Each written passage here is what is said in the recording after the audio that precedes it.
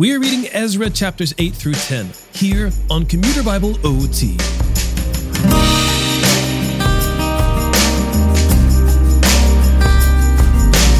In our last episode, we were introduced to Ezra, a scribe in exile who had been trained in the law of Moses and who had determined in his heart to study the law of the Lord, obey it, and teach its statutes and ordinances in Israel.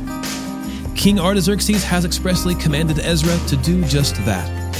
After we review some of the family heads who accompanied Ezra for the journey back to Jerusalem, we discover that even the leaders of those who had returned from exile had disobeyed the commands of the Lord by marrying foreign women. This was forbidden under the law of Moses and can be cited as one of the reasons Israel abandoned the Lord and pursued other gods.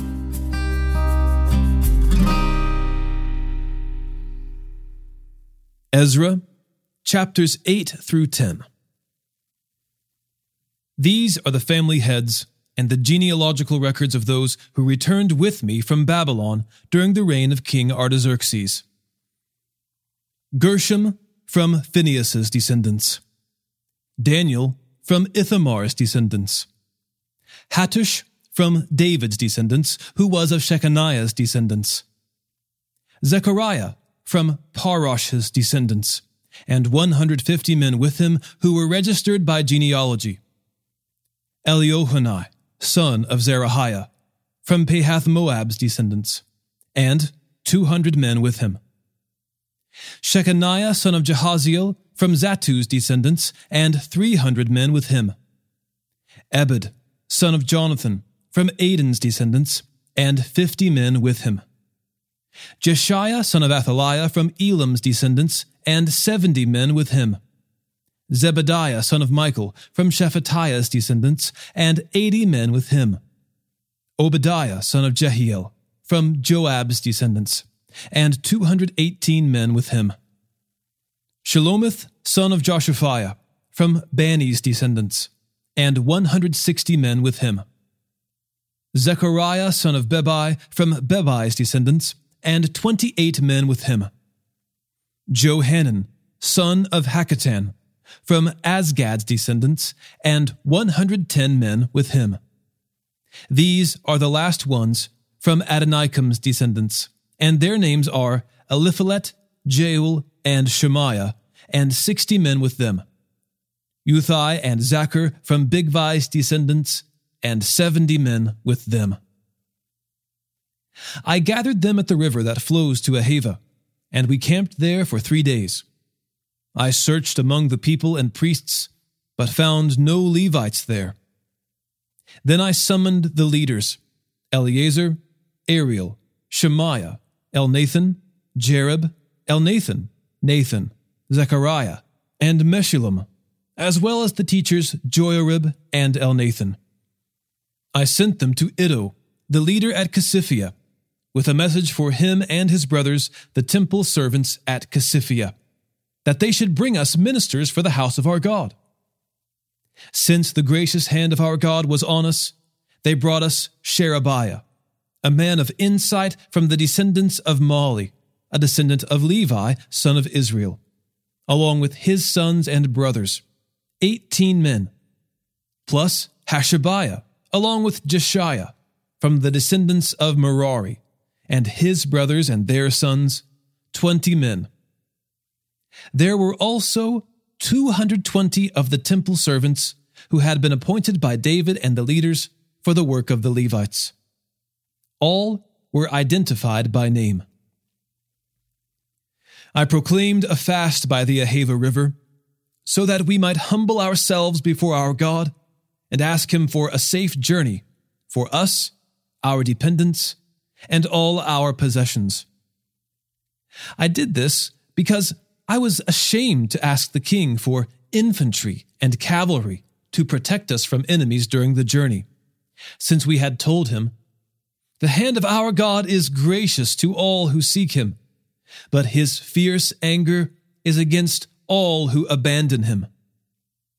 So we fasted and pleaded with our God about this, and he was receptive to our prayer. I selected 12 of the leading priests, along with Sherebiah, Hashabiah, and 10 of their brothers. I weighed out to them the silver, the gold, and the articles, the contribution for the house of our God that the king, his counselors, his leaders, and all the Israelites who were present had offered. I weighed out to them 24 tons of silver, silver articles weighing 7,500 pounds, 7,500 pounds of gold, 20 gold bowls worth 1,000 gold coins, and 2 articles of fine gleaming bronze, as valuable as gold. Then I said to them, "You are holy to the Lord, and the articles are holy. The silver and gold are a freewill offering to the Lord God of your ancestors. Guard them carefully until you weigh them out in the chambers of the Lord's house before the leading priests, Levites, and heads of Israelite families in Jerusalem." So the priests and Levites took charge of the silver, the gold, and the articles that had been weighed out, to bring them to the house of our God in Jerusalem. We set out from the Ahava River on the 12th day of the first month to go to Jerusalem. We were strengthened by our God, and he kept us from the grasp of the enemy and from ambush along the way. So we arrived at Jerusalem and rested there for 3 days. On the 4th day, the silver, the gold, and the articles were weighed out in the house of our God into the care of the priest Meremoth, son of Uriah. Eleazar, son of Phinehas, was with him. The Levites, Jozabad, son of Jeshua, and Noadiah, son of Binnui, were also with them. Everything was verified by number and weight, and the total weight was recorded at that time. The exiles who had returned from the captivity offered burnt offerings to the God of Israel, along with 12 male goats as a sin offering. All this was a burnt offering for the Lord. They also delivered the king's edicts to the royal satraps and governors of the region west of the Euphrates, so that they would support the people and the house of God. After these things had been done, the leaders approached me and said, "The people of Israel, the priests and the Levites, have not separated themselves from the surrounding peoples, whose detestable practices are like those of the Canaanites, Hethites, Perizzites, Jebusites, Ammonites, Moabites, Egyptians, and Amorites. Indeed, the Israelite men have taken some of their daughters as wives for themselves and their sons, so that the holy seed has become mixed with the surrounding peoples. The leaders and officials have taken the lead in this unfaithfulness." When I heard this report, I tore my tunic and robe, pulled out some of the hair from my head and beard, and sat down devastated.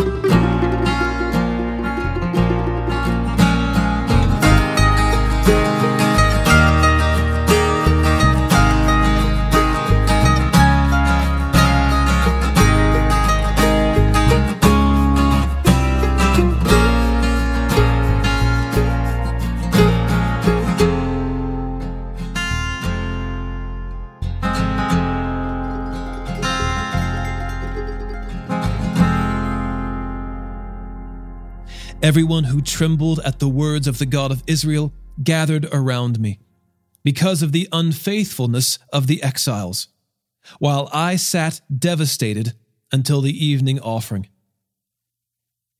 At the evening offering, I got up from my time of humiliation, with my tunic and robe torn. Then I fell on my knees and spread out my hands to the Lord my God, and I said, "My God, I am ashamed and embarrassed to lift my face toward you, my God, because our iniquities are higher than our heads, and our guilt is as high as the heavens. Our guilt has been terrible from the days of our ancestors until the present. Because of our iniquities, we have been handed over, along with our kings and priests, to the surrounding kings, and to the sword, captivity, plundering, and open shame, as it is today. But now, for a brief moment, grace has come from the Lord our God to preserve a remnant for us and give us a stake in his holy place. Even in our slavery, God has given us a little relief and light to our eyes. Though we are slaves, our God has not abandoned us in our slavery. He has extended grace to us in the presence of the Persian kings, giving us relief so that we can rebuild the house of our God and repair its ruins, to give us a wall in Judah and Jerusalem. Now, our God, what can we say in light of this? For we have abandoned the commands you gave through your servants, the prophets, saying, "The land you are entering to possess is an impure land. The surrounding peoples have filled it from end to end with their uncleanness by their impurity and detestable practices. So do not give your daughters to their sons in marriage, or take their daughters for your sons.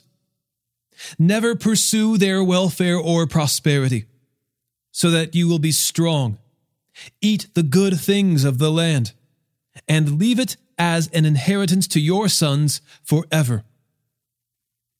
After all that has happened to us because of our evil deeds and terrible guilt, though you, our God, have punished us less than our iniquities deserve, and have allowed us to survive, should we break your commands again and intermarry with the peoples who commit these detestable practices? Wouldn't you become so angry with us that you would destroy us, leaving neither remnant nor survivor? Lord God of Israel, you are righteous, for we survive as a remnant today.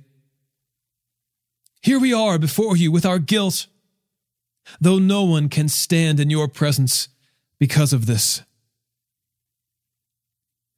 While Ezra prayed and confessed, weeping and falling face down before the house of God, an extremely large assembly of Israelite men, women, and children gathered around him. The people also wept bitterly. Then Shechaniah, son of Jehiel, an Elamite, responded to Ezra, "We have been unfaithful to our God by marrying foreign women from the surrounding peoples. But there is still hope for Israel in spite of this.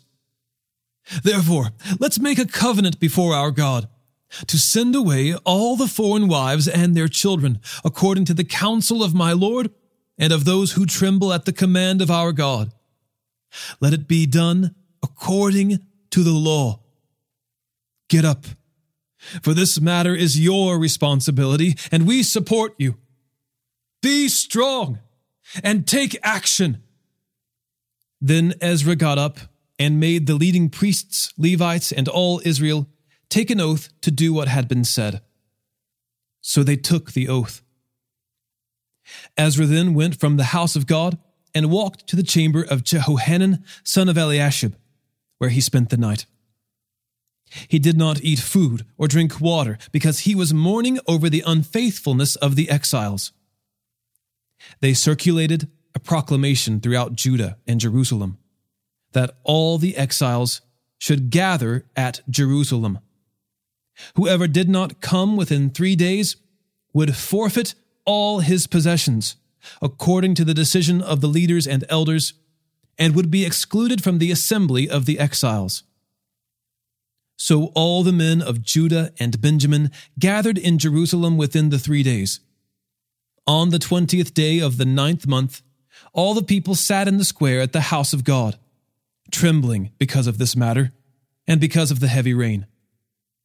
Then the priest Ezra stood up and said to them, "You have been unfaithful by marrying foreign women, adding to Israel's guilt.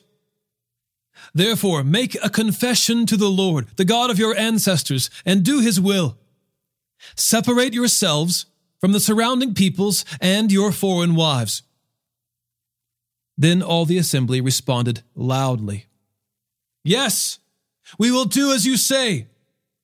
But there are many people, and it is the rainy season. We don't have the stamina to stay out in the open. This isn't something that can be done in a day or two, for we have rebelled terribly in this matter. Let our leaders represent the entire assembly. Then let all those in our towns who have married foreign women come at appointed times, together with the elders and judges of each town, in order to avert the fierce anger of our God concerning this matter." Only Jonathan, son of Asahel, and Jaaziah, son of Tikvah, opposed this, with Meshullam and Shabbathai the Levite supporting them. The exiles did what had been proposed. The priest Ezra selected men who were family heads, all identified by name, to represent their ancestral families. They convened on the first day of the 10th month to investigate the matter, and by the first day of the first month, they had dealt with all the men who had married foreign women. The following were found to have married foreign women from the descendants of the priests: from the descendants of Jeshua, son of Jozadak, and his brothers: Maaseiah, Eleazar, Jerib, and Gedaliah. They pledged to send their wives away, and being guilty, they offered a ram from the flock for their guilt. Hanani and Zebediah from Immer's descendants: Maaseiah, Elijah, Shemaiah, Jehiel, and Uzziah from Harim's descendants: Elionai, Maaseiah, Ishmael, Nethanel, Jozabad, and Elasa from Pashur's descendants. The Levites: Jozabad, Shimei, Kaliah, that is Kelida, Pethahiah, Judah, and Eleazar.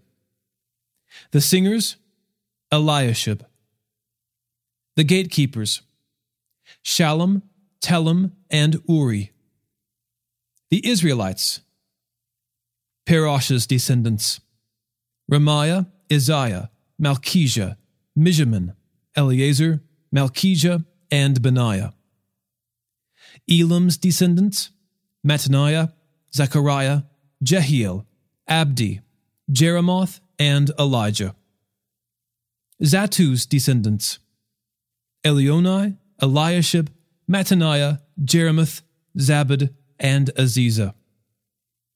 Bebai's descendants: Jehohanan, Hananiah, Zabbai, and Athli. Bani's descendants: Meshullam, Malach, Adiah, Jashub, Sheol, and Jeremoth. Pahath Moab's descendants: Adnah, Chelal, Benaiah, Maaseiah, Mattaniah, Bezalel, Binui, and Manasseh. Harim's descendants: Eleazar, Ishijah, Malchijah, Shemaiah, Shimeon, Benjamin, Malach, and Shemariah. Hashem's descendants: Mattanai, Mattatah, Zabad, Eliphalet, Jeremiah, Manasseh, and Shimei. Bani's descendants: Madai, Amram, Uel, Benaiah, Bediah, Cheluhi, Benaiah, Meremoth, Eliashib, Mattaniah, Mattanai, Jesu, Bani, Binui, Shimei, Shelemiah, Nathan, Adiah, Machnadabai, Sheshai, Shariah, Azarel, Shelemiah, Shemariah, Shallum, Amariah, and Joseph. Nebo's descendants: Jeiel, Mattithiah, Zabad, Zabina, Jaddai, Joel, and Benaiah. All of these had married foreign women, and some of the wives had given birth to children.